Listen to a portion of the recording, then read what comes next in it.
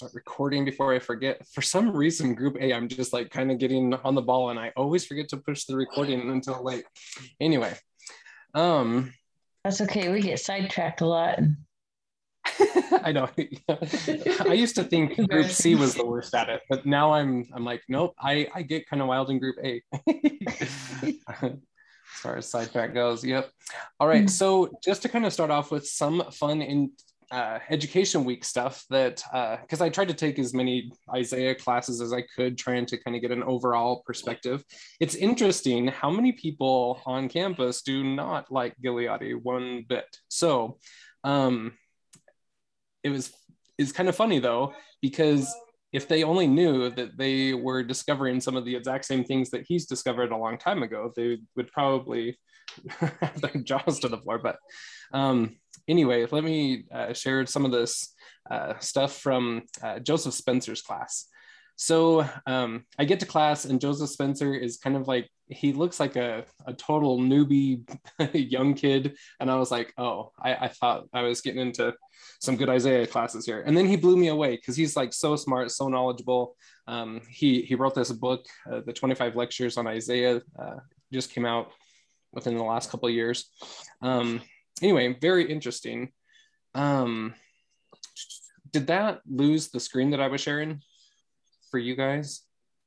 Like, can you see the slide that says original chapter breaks? Yeah. Okay. It gave me a little warning when I made it full screen for some reason. So each day of the week for Education Week, he went into each of the sections that in the Book of Mormon that covers anything about Isaiah. And so Mondays was all about what is Isaiah doing in First Nephi. And, you know, he kind of starts off like, did anybody know that there's a lot of Isaiah in First Nephi? And none of us were privy to that. We were like, no, it's in Second Nephi kind of thing.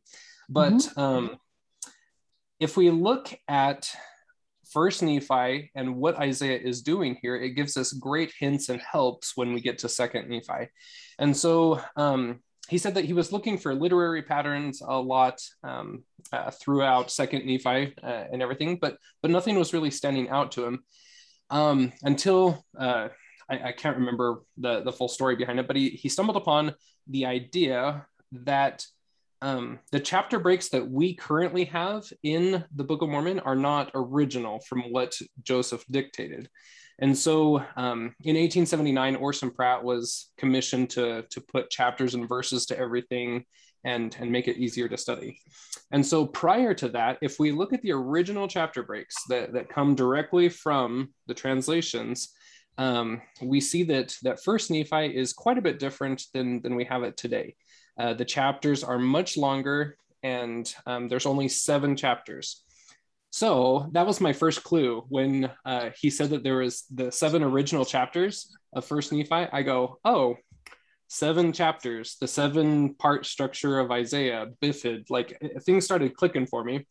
And little did I know how much so as we were going in. So taking a look at those and then popping over to what each of those chapters contains. The first 2 chapters are the abridgment of Lehi, and then Nephi has his own 5 chapters that go into detail. But if we take a look at those even more simplified, it forms a chiasm. So chapter 1 is how we got Isaiah, how the Nephites received the writings of Isaiah. And then it goes down the chiasm to chapter 2, how we got the vision of the tree of life, Lehi's vision there. And then going on that chiastic version there, we have chapter 3 and 4, which explain the vision. And then it ends up in chapters 6 and 7 with Isaiah explained in detail. So bookends of First Nephi is how we get Isaiah and then explaining Isaiah. But then in the middle is how we got the vision and then explaining the vision, with kind of a, not a derailment, but a very strategically placed chapter 5 that talks about this journey to the new world. It's not part of the chiasm, but it's like this own little mini chiasm within the main one. Interesting side study just on chapter 5 alone. But I found that was very interesting as we're looking through those 7 chapters, that we have a chiastic structure and there's 7 parts to it, much like Avraham Gileadi has been looking in biblical Isaiah, 7-part structure. Just interesting, to say the least. So here are his 7 conclusions about what he studied. He says that First Nephi comes in 2 halves. And if we know anything from what we've been studying, the Bifid structure is 2 halves. It's the manner of the Jews, how they're reading and writing and everything goes. So the first half is an abridgment of Lehi's record, second half with Nephi's own proceedings. We can mark the dividing lines between these based on those scriptures there. 1 through 9 is the first part, verses 10 through 12, the second. And then let's see, down to number 4, Lehi's abridgment was originally made up of 2 stories. One about getting a copy of past prophecies, and then one about starting a tradition of present prophecy. Then Nephi's own proceedings were originally built around 2 major concerns. One about how we make sense of present prophecy, and then one about how we make sense of past prophecies. So it's all about the record of 2. We can't only rely on past prophecies, and we can't only rely on present prophecies. We need both hand in hand. And so First Nephi tells a double story through the abridgment of Lehi's record about how the family attained 2 prophetic sources. And then it provides a double exposition through the account of Nephi's own proceedings of those 2 prophetic sources. And so with that, sorry, the Zoom is covering my screen. Each of Nephi's 2 prophetic sources explain the other. And so he says, when we liken the scriptures unto ourselves, yes, it's a good idea to put our names in the scriptures and to liken them to ourselves, but it's more than that. If we really look at the context of what Nephi is saying in that scripture, he's saying, you are never going to understand Isaiah until you understand Lehi's vision. And you're never going to understand Lehi's vision until you understand Isaiah. And that's what First Nephi is all about, is putting the 2 back to back in order to help us understand the other. They're meant to be companion scriptures. Anyway, I found that was very interesting, very captivating. And then here's kind of, I don't know why he calls it the upshot, but the 4 main takeaways from this. So First Nephi is a tightly organized guide to reading Isaiah Nephi's way. He introduces us to the sources through stories about his father, and then he expounds on the sources by showing us how each serves. Let's see, how each serves was, I don't know, I've obviously got typos there. For viewing the other more clearly. So Nephi explains Isaiah and Isaiah explains Nephi. Everything here makes clear that Isaiah is central to Nephi's purposes from the very start, and everything here is preparatory to Second Nephi in its unswerving focus of Isaiah. So Nephi wants his readers to read Isaiah alongside the dream and vision of First Nephi 8 through 14, where the focus is on the redemption of the remnant of Israel, thanks to the coming forth of the book through the Gentiles. So anyway, I found all of that very interesting and captivating. I'm going to kind of put together my notes in a better way and share those with everyone because the whole class, that was just Monday, and every day of that week was very interesting, and how to compare Book of Mormon Isaiah to the biblical Isaiah, and not just through Avraham Gileadi, but through multiple scholars that are helping to unlock this sealed book for us in these last days. I think that's this is interesting that you're talking about this, because this week I pulled out all of the Book of Mormon Isaiahs and put them in a document, and then I added the how do you say that, Bifid structure? Yeah. And it has the it goes down this way in order. Oh, really? So like just in Nephi, or like throughout the whole Book of Mormon, it does the Bifid? I'll send you the document and you can look at it. I can't ever talk and I can't ever put things. And I just started studying it because I was just like, all right, didn't President Nelson say we're living in the days that Nephi saw or something? Like, all right, what did he say? We're studying Isaiah. So I put it together. And then and I'll send you the document and you can share it if you want. Really all the document is just chapters pulled out. And then I went and highlighted it to this structure because I wanted to see how it lined up. And it was in.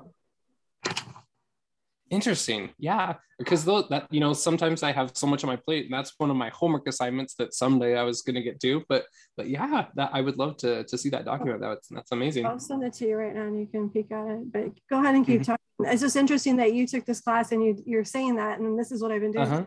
Trying to figure that out. I love it. So another just quick tidbit was from an Old Testament class by Kevin Tolley. He's one of my favorites. He dives deep into things.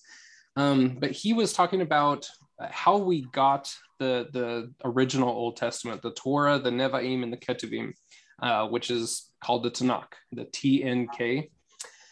And so mainly what I want to focus on, the interesting aha moment that I had was like with the prophets there in the middle. So the Hebrews divided the prophets into three different categories: the former prophets, the latter prophets, and then the 12. And so as we compare the Jewish Tanakh on the left-hand side to the Christian King James Version, we can see how they're organized and lumped together very differently. But I think that there's a lot to be learned from the Jewish grouping here. Your slide isn't showing, Cameron. Oh, okay. Can you see that one? It's still stuck, to me anyway, it's still stuck on the Nephi. Okay. Nephi. Yes. Let me Zoom share. I think it's like 26 or 25 you're looking for. Not sure. Yeah, let me.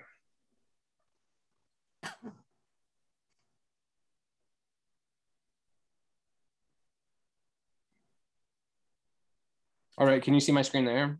Yeah. Okay, so on the left-hand side is the Jewish Tanakh versus the right side, which is the Christian King James Version. And as we look at that, so the former prophets, the latter prophets, and then the 12 prophets. I don't know, I've always just thought that they just had to kind of mark the former prophets from the latter prophets in a chronological thing, oh, well, these ones are before such a date and these ones are after such a date. But if we look at them and what content is in them, the latter prophets are prophesying of the latter days. The former prophets are only historical. They're not trying to leap forward in time and prophesy and warn, but the latter prophets, that's their whole purpose, is to bridge that gap and prophesy of the future. So the latter prophets and the 12 prophets, when Kevin Tolley does a lot of outreach work with Jewish communities and rabbis and stuff, and he says they always look at our church and they point and say, oh, well, those LDS, they're onto something because they have a first presidency and a quorum of 12 apostles, just like our Bible does, our Tanakh does. So they consider Isaiah to be the main prophet of the latter prophecies, with Jeremiah and Ezekiel as his counselors, and the 12 minor prophets as the additional witnesses, 6 of which are dealing with the wickedness and injustice of the last days, versus 6 that deal with the resolution and covenant blessings of the last days. And I thought that was so interesting. Like, how have I never heard that or put that together before? Like, that just makes so much sense. Okay, so, wait a second. They didn't all live at the same time though, right? They're all different times. Yeah, they're all different times, but the people that organized the Tanakh together, the Jewish Hebrew Bible, were pointing to that structure very specifically and put it together very thoughtfully. And so as we mirror that in our church, many Jews go, oh, well, they know what they're doing because they're mirroring our Bible very well. With your cursor, show me this picture, what you're talking about. Yeah, so here we have the Jewish Tanakh on the left-hand side here. And so they organize it by former prophets, latter prophets, and then 12 prophets.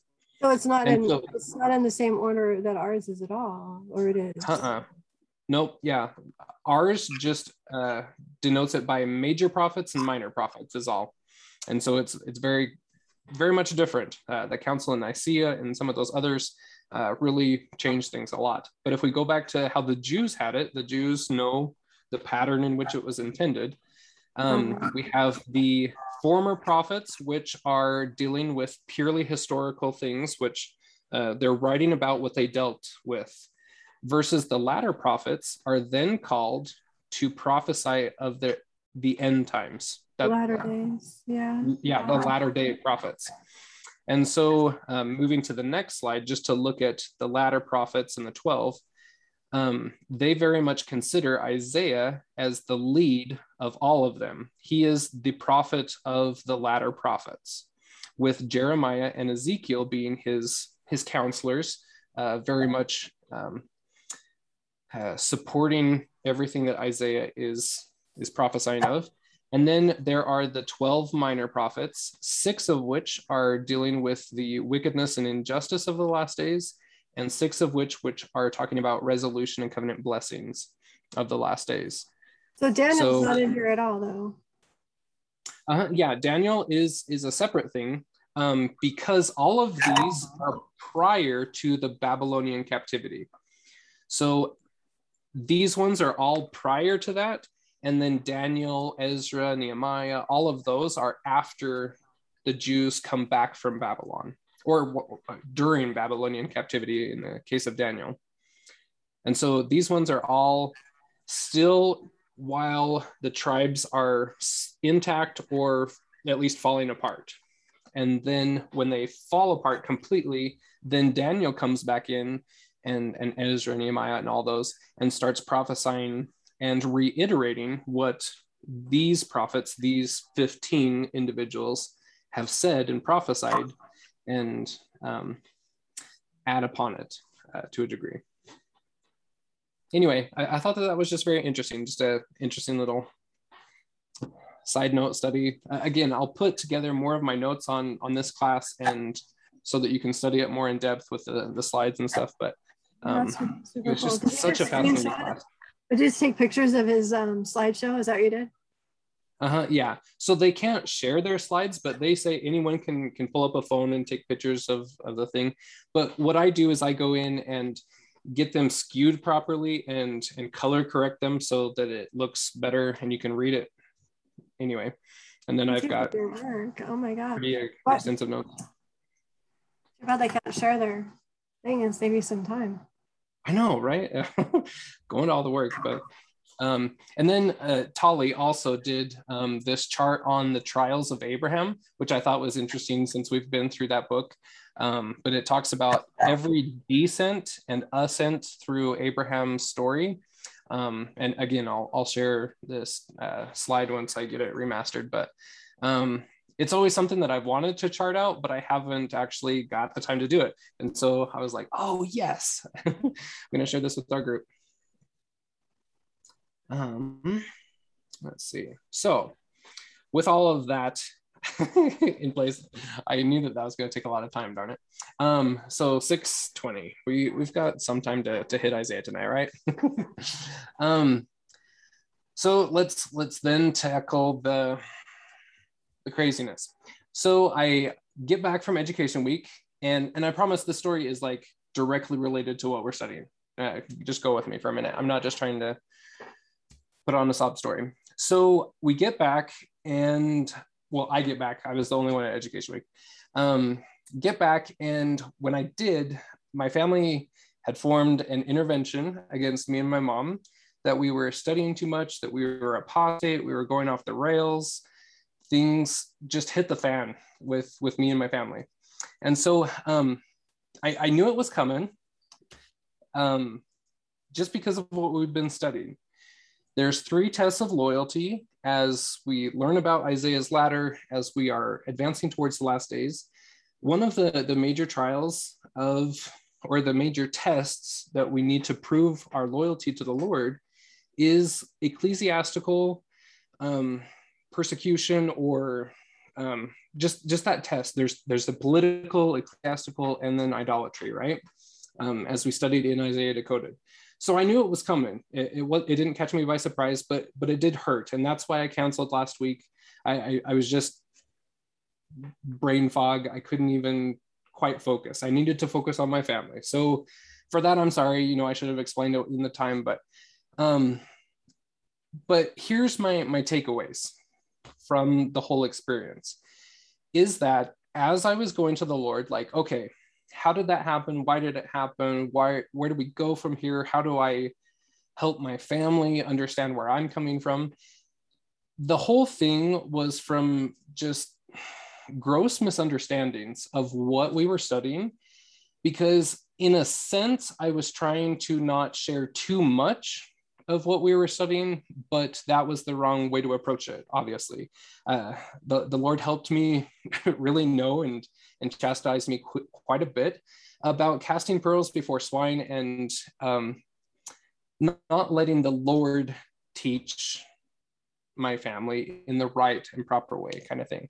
So there was lots of accusations being flown about, and anyway, it was just crazy. But I just wanted to reissue my testimony and my conviction that Isaiah knows what he's talking about. And for our day, it is completely pertinent that we are going to be going through some difficult trials, because we are trying to ascend this ladder to heaven in order to be better ministering angels to those around us, because it's only going to get difficult before it gets better, right? I mean, we're headed into the second coming. This is like the greatest event of all history, but it has to get really bad before it gets there.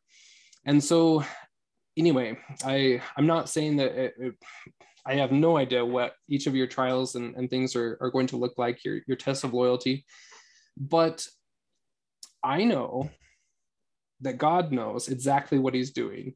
And if hard things come your way, that's what the whole test of loyalty is about. Are you going to stay loyal to hearing him and to the testimony and things that he's given you along the way? Or are you going to kowtow and, just kind of hang your head in shame and go along with the crowd? And so I hope that that I'm communicating this properly. My head's still kind of reeling. It's only been a week. It's still pretty fresh. But going through some of that has really taught me that I have to be really careful about what I say so that it doesn't get misconstrued. A lot of what was being falsely accused of was the Davidic covenant, because it's not, something that's just like, oh, Davidic covenant. Yeah, of course we understand. It can be misinterpreted. And anyway, there's just a lot of things we got to be careful with. Not saying that anything that we're studying is secret, obviously. I mean, we're studying the scriptures and we're studying great commentaries on some of the scriptures, but some of the mysteries are just not ready to be understood by some audiences and stuff. And that might come from our own family. So I would just issue that just be careful what you say and how you say it, because sometimes it might come back to bite you. But everything about the experience was great in the end. It hurt a lot, but as we know from Isaiah's pattern, there's a descent before we can ascend. I know that this experience is only going to make our family stronger as we push through and start communicating better. Communication's always been one of our hard things in our family, especially between me and my siblings. And so I know that whole experience is hard at first, but the Lord knows what exactly he's doing. And so It's not like that's going to phase me in studying Isaiah or anything like that. But at the same time, I want you all to know, like, I'm not this Isaiah expert either. Like, I'm just as new to this as many of you are, and we're just trying to learn together. So, you know, don't quote me on everything we say in class, because a lot of this is kind of bouncing ideas back and forth as we try to understand some of these hard concepts that are in Isaiah. So anyway, just kind of throwing that out there before we dive in tonight. Any comments, thoughts, anything on that you'd like to share before we move on? If not, we'll... But Cameron. Yeah. Cameron, I have something. You do have a great gospel knowledge and understanding. And I so appreciate the things I've learned. So do you think that maybe when you throw something out to your family that they're going, well, I don't understand that. Why does Cameron understand that? And maybe a little bit of it is jealousy. Well, it sounds like Laman and Lemuel and Nephi there. Yeah. There's lots of intricacies, you know, because there's lots of people that were involved in the whole thing. And so, yes, I can see parts of that with some of those members that it was like, okay, so why is Cameron getting this? I mean, he's the youngest in the family. Like, who's he to tell us, kind of thing? Because you've been listening and you've been inspired to study and to get out of Babylon. That's why. Yeah, and just the Babylon principle was hard for them to understand too. They they couldn't understand some of those principles. But anyway, yeah, go for it, Dad. Go for it, Dad. I want to just tell everybody that I was kind of in the middle and on the opposite side of Cameron when this started. And I think the biggest thing that I've learned from the whole thing is communication is the key to it all. And if you don't understand something, ask a question. I mean, whether it's in the family, whether it's in this group, if there's something you don't understand, ask a question, or else you'll never know. Mm-hmm. Yeah, I think that there was a lot of things, like, you know, my dad's been in all of our groups for the most part and studying, and there were some things that just hadn't been conveyed well on my part, and so getting those things corrected, like what I'm actually trying to say versus what's being interpreted, kind of thing. Communication's huge in these last days. I think that that's one of Satan's big tactics, right? To destroy the lines of communication and to cause misunderstandings, and then to create actual divisions. So like, as soon as this is a blanket statement, I'm not saying that this was in my family, but like, once you think somebody's apostate, you can go one of two ways. You can either be kind and gentle and try to listen to their point of view, or you can throw scriptures and Bible bash and cause contention, right? And so like that's a hard one when you're riled up, the blood's pumping, and scriptures are being flowing back and forth. To take a step back and say, okay, let's talk about this rationally, because obviously either we're not on the same page or we're on the same page, but we're just not communicating it wisely. And so, you know, the studying the mysteries of the gospel is a hard path to pursue, especially with lots of people who might be in or out of the conversation. And so communication is key. That's the one main thing that I really learned out of this whole thing. Communication is crucial. So anyway, there's a lot to be said, but I don't want to spend all of class time just kind of hashing out what happened in my family. But I think that it's pertinent to Isaiah, because I mean, this is literally what we're studying, and we're living it in one way or another. It, like I said, it blindsided me, but at least I knew it was coming to some degree. And looking back, I'm glad it happened that way rather than some of the things that other people have had to deal with. So every trial is a blessing, right? All right. So, like Tracy said at the beginning, Isaiah 28. Isaiah is this chapter is probably one of the most timely things. That and Come Follow Me this week and last week have been exactly what we are living in just the past few weeks. You know, ever since President Nelson's letter to the church. You know, I hope that we don't get mired down in the weeds, because I know just even within our book clubs, there's lots of varying opinions and things on the letter. But I hope that we can take what Isaiah is saying and kind of not totally remove ourselves from the current situation, but look at the prophecy for what it's worth, and then come back and apply the prophecy to what we're living, because it's some tricky ground to tread. Let me tell you, I've been back and forth with quite a few people that have emailed me and asked me, like, where do I stand? What should they do and things? And I'm just like, oh my gosh, I just lead book club. I'm not a leader in any way. President Nelson already told us how to deal with all this. He told us that we needed to hear the Lord. That's what we need to do. Whatever you do, that's what you do. You can find, oh my gosh, and that's why I had to get off of Facebook. I was just going back and forth. I'm just like, I think I was on there, like, you know, just like whatever, not very long. And I'm like, I just got to hear the Lord. I'm cutting everything out, and I'm going to do my scriptures. I'm going to do my prayer. I'm going to do my fasting, and I'm going to hear the Lord. That's what I'm going to do. And if I hear something from the Lord, I'm going to act on that immediately. Whatever it is, that's what I'm going to act on. I can't act on scriptures that people pull out that are going to tell you one way or the other, because they're all there, right? Yeah.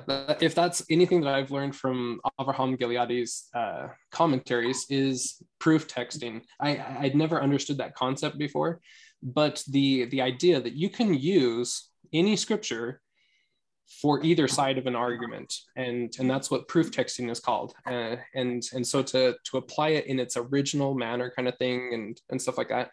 But you know, just for an example, I don't want to get mired in the weeds, but the Moses brazen serpent staff thing, I mean, that has been used extensively on both sides of every single issue that we've dealt in the last couple of years, right? But looking at the actual story and the actual texts, both sides are misinterpreting it grossly. And it's like, okay, let's take a step back. Let's communicate, like the lesson I learned last week. Let's communicate and actually work through some of this stuff. So anyway, I wanted to dive into Isaiah 28 because all four of these chapters this week are amazing in pronouncing the woes on this latter generation, but they all come at it a different way. And I think 28 is clearly what we're going through right now, along with some parts of 29 and 30. But let me pull up the translations here of 28 and 29. I'm going to do the comparison so we can see the King James with the Isaiah Institute translation side by side.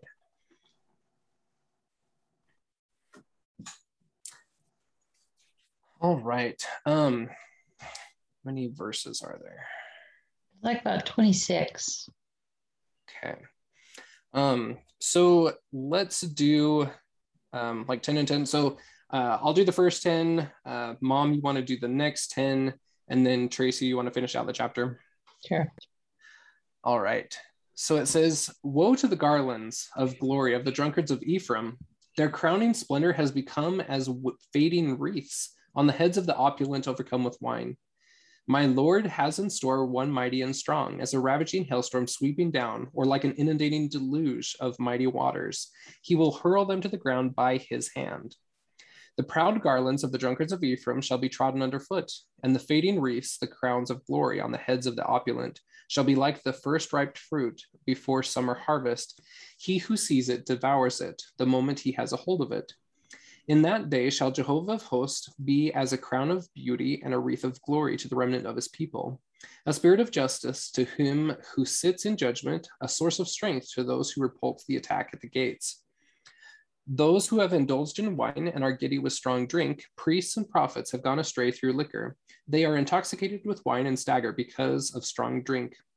They err as seers, they blunder in their decisions. For all tables are filled with vomit. No spot is without excrement.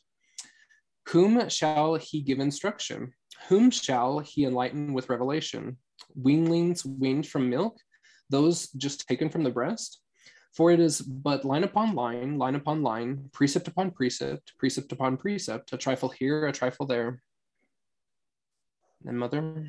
Therefore, by incomprehensible speech and a strange tongue must he speak to these people, to whom he said, this is rest, let the weary rest, this is a respite, but they would not listen. So to them, the word of Jehovah remained line upon line upon line, precept upon precept, precept upon precept, a trifle here, a trifle there, that persisting, they might lapse into stumbling and break themselves, become ensnared and be taken captive. Therefore, hear the word of Jehovah, you scoffers who preside over these people in Jerusalem. You have supposed, by taking refuge in deception and hiding behind falsehoods, to have covenanted with death, or reached an understanding with Sheol, that should a flooding scourge sweep through the earth, it shall not reach you. Therefore, thus saith my Lord Jehovah, I lay in Zion a stone, a keystone, a precious cornerstone, a sure foundation. They who believe it will not do rashly. I will make justice the measure, righteous the weight. A hail shall sweep away your false refuge, and waters flooding the hiding place. Your covenant with death shall prove void. Your understanding with Sheol have no effect when the flooding scourge sweeps through. You shall be overrun by it. Okay. As often as it sweeps through, you shall be seized by it. Morning after morning, it shall sweep through. By day and by night, it shall seize you. It shall cause terror merely to hear words of it. Then shall come to pass the proverb, the couch is too short to stretch out on, the covering too narrow to wrap oneself in. All right, and then Tracy, if you could finish out. You betcha. For Jehovah will rise up as he did on Mount Perazim and be stirred to anger as in the valley of Gibeon, to perform his act, his unwanted act, and do his work, his bizarre work. Now therefore scoff not, lest your bonds grow severe, for I have heard utter destruction decreed by my Lord Jehovah of hosts upon the whole earth. Give heed and hear my voice, be attentive and listen to what I say. Will the plowman be forever plowing to sow seed, disking and harrowing the same ground? When he has smoothed its surface, does he not sprinkle fennel and scatter cumin? Does he not demarcate wheat from barley and plant buckwheat in its own plot?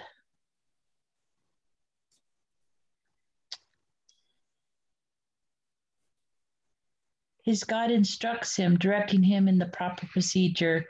Fennel is not threshed with a sharp-toothed sledge, nor is a cartwheel rolled over cumin. Fennel is beaten out with a stick and cumin with a rod. Domestic grain is ground. One does not go on endlessly threshing it. It cannot be ground by driving horse and threshing cart over it. These things originate with the Jehovah of hosts, whose counsel is wonderful, whose inspiration is surpassing. All right. So I would say that we could proof text this chapter so much in so many different ways, but taking our current situation out of the mix here, what is it saying? What are we getting at here in in this chapter in general? What have you guys understood and gained from your studies, or just listening to it? We from the tribe of Ephraim are way too proud. Yep. Yeah. We tend to get that way, don't we? We're missing it. We're not listening to the Lord. For the most part, we're just dealing with milk. We don't care about the meat as a whole. I mean, I know all of you on here understand about the meat, but where it says the precept on precept, line upon line, all this about, and that's just how any class that we have at church seems to be, is we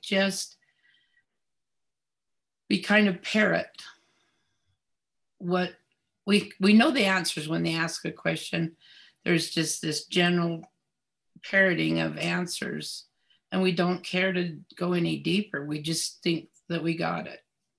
And so to go in on that just a little bit from what Abraham's commentary is that line upon line, precept upon precept, precept upon precept, that specific phrase and idea comes from Middle Eastern and Near Eastern methods of teaching, where the teacher would be at the blackboard and say the line, and then have the students parrot or repeat back what the teacher said.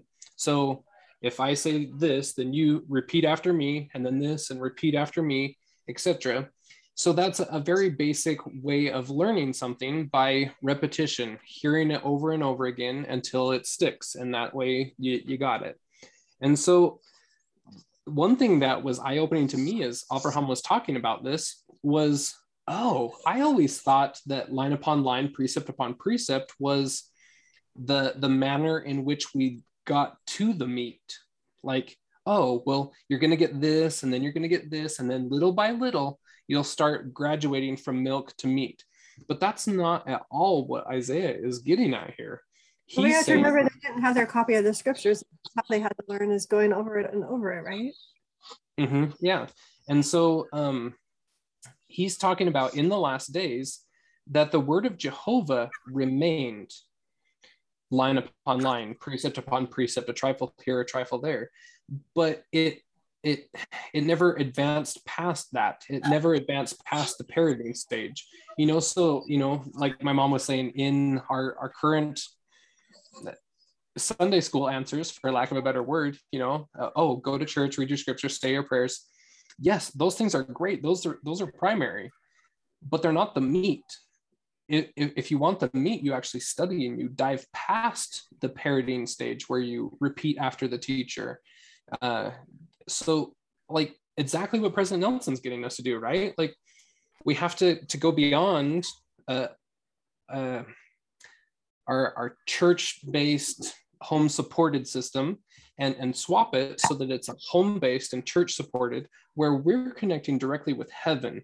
And we've got to graduate beyond line upon line, precept upon precept.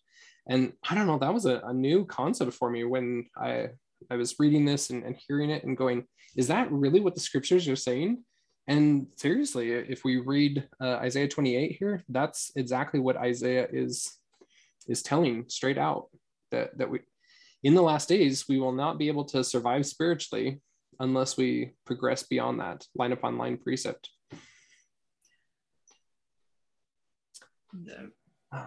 Like all through the scriptures, it tells us to study the mysteries. And now today, if you mention the mysteries to anybody, it's like taboo. It's like almost like voodoo. I don't know how to explain it. But anyway. I did that with my sister the other day, and she told me, be careful, I'm apostatizing. I'm like, I was talking about the comforter, and I'm like, she's like, you can't talk about that. And I'm like, yes, I can. It's important. We've got to learn this stuff. Yeah, exactly. So I mean, there's a reason that we don't go full on in our primary classes, but we should advance past that, you know, eventually. So can we ever expect to really have a deep conversation in a church environment? Because we're all at different levels. Mm-hmm. Just saying, I've been studying Isaiah to my Relief Society president. She looked at me like, I just have to go over that. I'm like, well, President Nelson said, we'll be seeing these times that, you know, and that's what got me to put this thing together. Like, all right, I got to really figure this out. Yeah, exactly. That was kind of one of the hardest things for me to learn back, I don't know, a couple of years ago, was I kept thinking, why aren't we talking about this in Sunday school? And so I would try to be teaching in class different things and stuff, but no, it's a general audience and you have to be general, just like general conferences. If you want to put some meat in there, put it in the footnotes. The footnotes. There's a whole other talk in the footnotes. And so I found that when I was teaching things, I would say, oh, and I've got a lot more to say on that, but come talk to me, and we'll, if you want some more fun things about that kind of thing. But in a general sense, we can actually do a lot of harm if we start casting out a lot of mysteries or pearls or deep things. You know, it can really shake people's testimony and stuff. So it's a fine line to tread, but it is. You know, I think it was Kimball, but I could be misquoting this, but or it might have been Irene and his parents. But anyway, the principle that they've never been in a boring sacrament meeting. And I was like, oh man, like I've been in plenty of boring sacrament meetings, but at the same time, it's all about what you bring to it, right? If you can be in a generalized setting and still be getting personal revelation, then you're good. But if you're just in a general setting and regretting it, going, oh, I'm so much smarter than this, then it's never going to be fun. It's never going to be revelatory. But I think that was one of my hugest, like, oh, I have got to really repent for that back when. And now I can say that too. Every once in a while, I still have a boring sacrament meeting because I don't put in the work necessary to receive revelation. But ever since then, it's been like, oh no, it's about me. If I'm connected with the Spirit, I can be good wherever I'm at and be hearing him, receiving that revelation. Let's see. And then I really liked the end of this this talk here, when it's talking about all of the different crops and how they are kind of treated the same at the beginning, where the person is just, oh, right there, 24. Will the plowman be forever plowing to sow seed, disking and harrowing the same ground, but never planting anything? Like, we have to move on beyond the preparation phase and actually get into the actual planting so that we can enjoy the law of the harvest. But at the same time, when we do get a harvest, it needs to be treated differently. Fennel is not threshed this way. Cumin needs to be with a rod. Domestic grain is ground, etc. So everybody is going to be hearing him differently. And I think that that's a huge lesson that we can directly apply to our current situation. That regardless of the scenario and the revelation being received, two different people can be receiving opposite answers on the spectrum. And that's good because it's coming from the Lord, as long as they're getting it from the true and proper source. Like, we don't know exactly where we're going to be in the scheme of things when the Lord might need one person over here and one person over here, and they need to have different scenarios and circumstances to prepare them for their missions. And so, you know, I think that was one of the biggest things that we need to learn as a world, but as a church as well, that we can't be receiving revelation and then projecting that revelation upon everyone around us, that, oh, well, I received the answer and it must be the correct answer for the entire body of the church. Like, we all are going to be getting different revelations.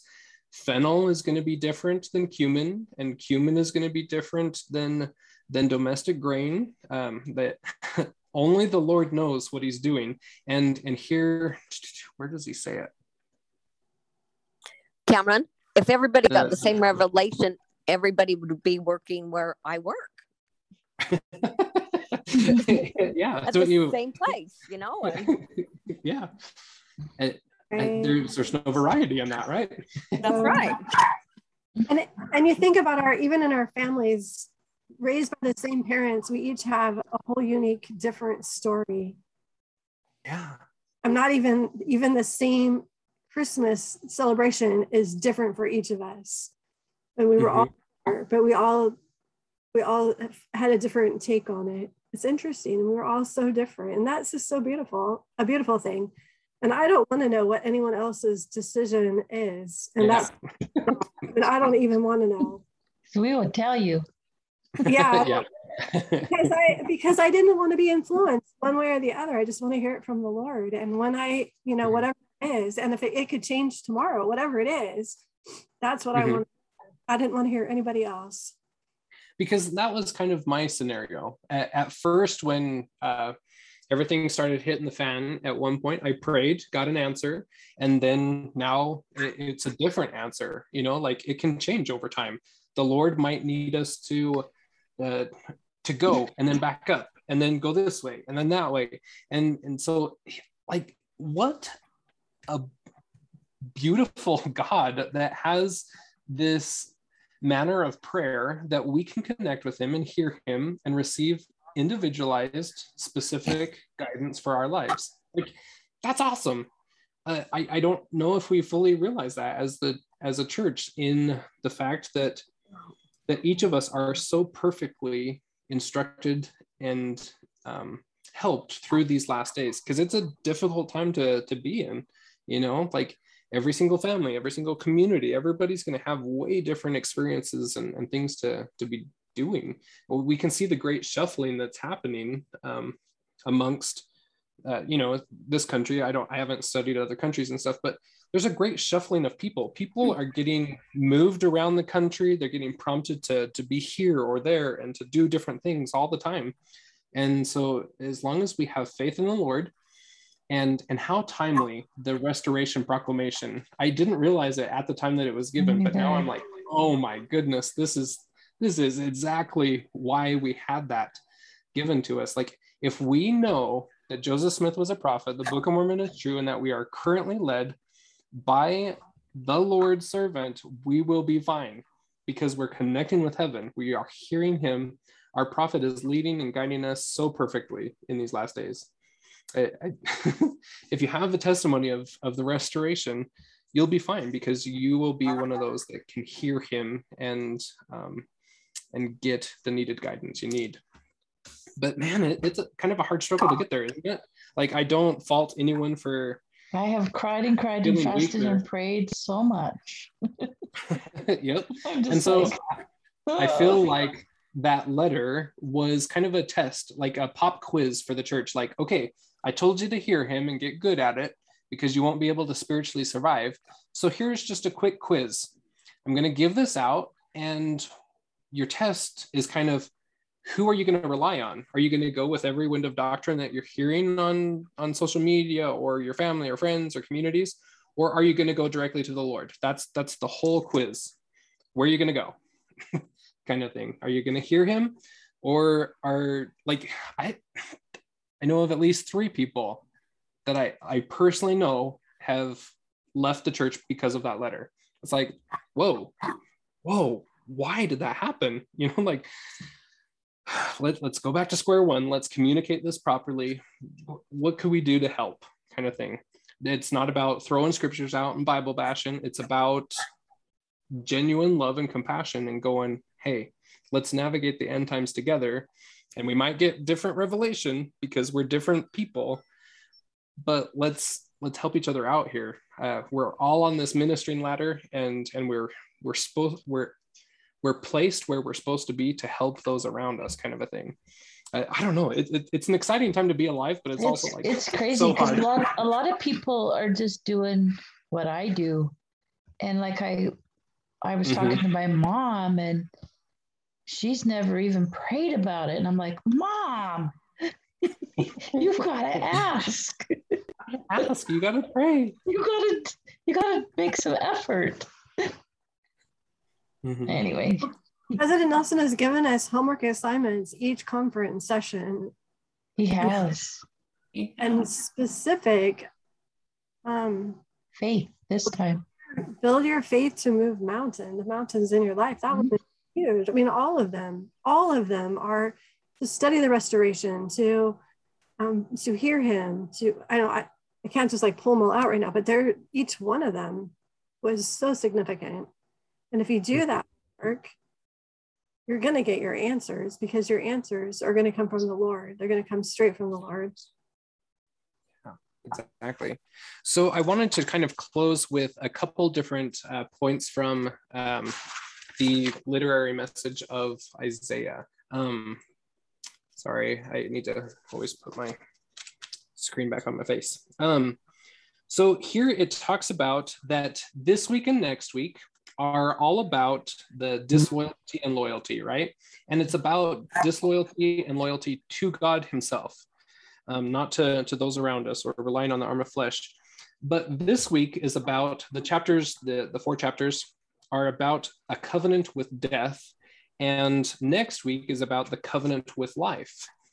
And so all 4 of these chapters commence with a woe, a covenant curse that is pronounced upon the people who are disloyal to Heavenly Father or to Jehovah, because they rely on the arm of flesh or the counsels of men. But I wanted to read just this little paragraph here. I think it sums everything up really nice and neat now that we've studied 28 through 31. It says, a covenant with death is a purposeful decision in favor of evil over good. It epitomizes reliance by Jehovah's reprobate people on human counsels or schemes. Parties to that covenant of death include the ecclesiastical and political leaders of Jehovah's people.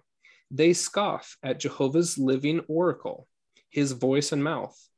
Consequently, a flooding scourge overruns them when Jehovah brings utter destruction upon the whole earth. And so, summing that up, those who mock the living oracle, the living prophet, will have to suffer the flooding scourge that comes upon the whole earth. And so, proof text it, whatever you want to do there, but you can apply it to the current situation or just in general the last days. We have to be able to follow the prophet and follow him. Like we have different leadership because they're never in conflict with one another. If it's a true prophet and we have testimony of President Nelson being a true prophet, there might be seeming paradoxes or conflicts that come up, but that's how the Lord teaches us. Anytime he gives us a paradox or 2 conflicting commandments, that's a great proving ground for us to learn something, right? But the prophet's never going to be in conflict with the Lord himself if he's a true prophet. And so as we work through these last days, we have to make sure that we don't go against our covenants and mock those that the Lord's anointed in the last days, because I see that rampant amongst many of the faithful, that there must be a precedent for fallen prophets or this or that. But no, I just want to just bear my testimony that I know God lives, and I know that he works through prophets. He has sent us at this time to be led by President Nelson for a reason. And I can't even believe that General Conference is just around the corner again. I mean, this is, I'm barely getting through studying the last one, but man, I just love and admire that man so much for his willingness to always obey the Lord and to hasten the work in these last days, because we have got a lot of ground to cover in a very short amount of time. And so anyway, I just testify of that. I love the Lord. I love the prophet, and how important his counsels are to me at this time. But yeah, anything else before we close out for the night? Sorry, this has been kind of a rough trip. We've covered the whole gamut. Thank you. Thank you so much for that testimony. Awesome. You're welcome. Thank you. But yeah, like I said, I'll try to get those Education Week things put together and sent out. I can't promise a timeline because I'm kind of slow right at the minute, but eventually I'll get some of those fun little nuggets out there. So Cameron, should we buy the Vision of All? Sorry, what was that? Should we buy that book? The Vision of All, the 25 lectures on Isaiah? I don't know. I haven't read it yet. I have it on my bookshelf. I bought it way before I even attended Education Week. But he said that my class is great, but go to the book. There's a lot in there, and so it's one of my next things that I want to read. But as of right now, I would probably recommend it, but I can't say for certain or anything. But yeah, it's definitely one of the next things I'm going to be reading. Let's see. Okay, thank you. Back up. It's by Joseph Spencer is the one that did that. I was just noticing the chat. Yeah. And I thank Tracy for doing that. That's sweet. Welcome. Very appreciated. Yeah. Yeah, it's interesting how all that works. Prayers are always heard, especially by his faithful and by unison. That's why we have like fasts and testimony meetings. That's why we have wards and communities that can kind of come together. I very much appreciate everyone in our book clubs and stuff, because I find myself praying for each one of you individually in different circumstances and things. And I'm always trying to be the giver, never the receiver or whatever, but I do appreciate that. Thank you, Tracy. You're welcome. Don't forget blessings too. Yep. Exactly. Yeah, anything else before we head out for the night? It's been a fun one. We'll see where Group B takes us to. Might be an interesting ride. All right, we'll see everyone next week. Bye.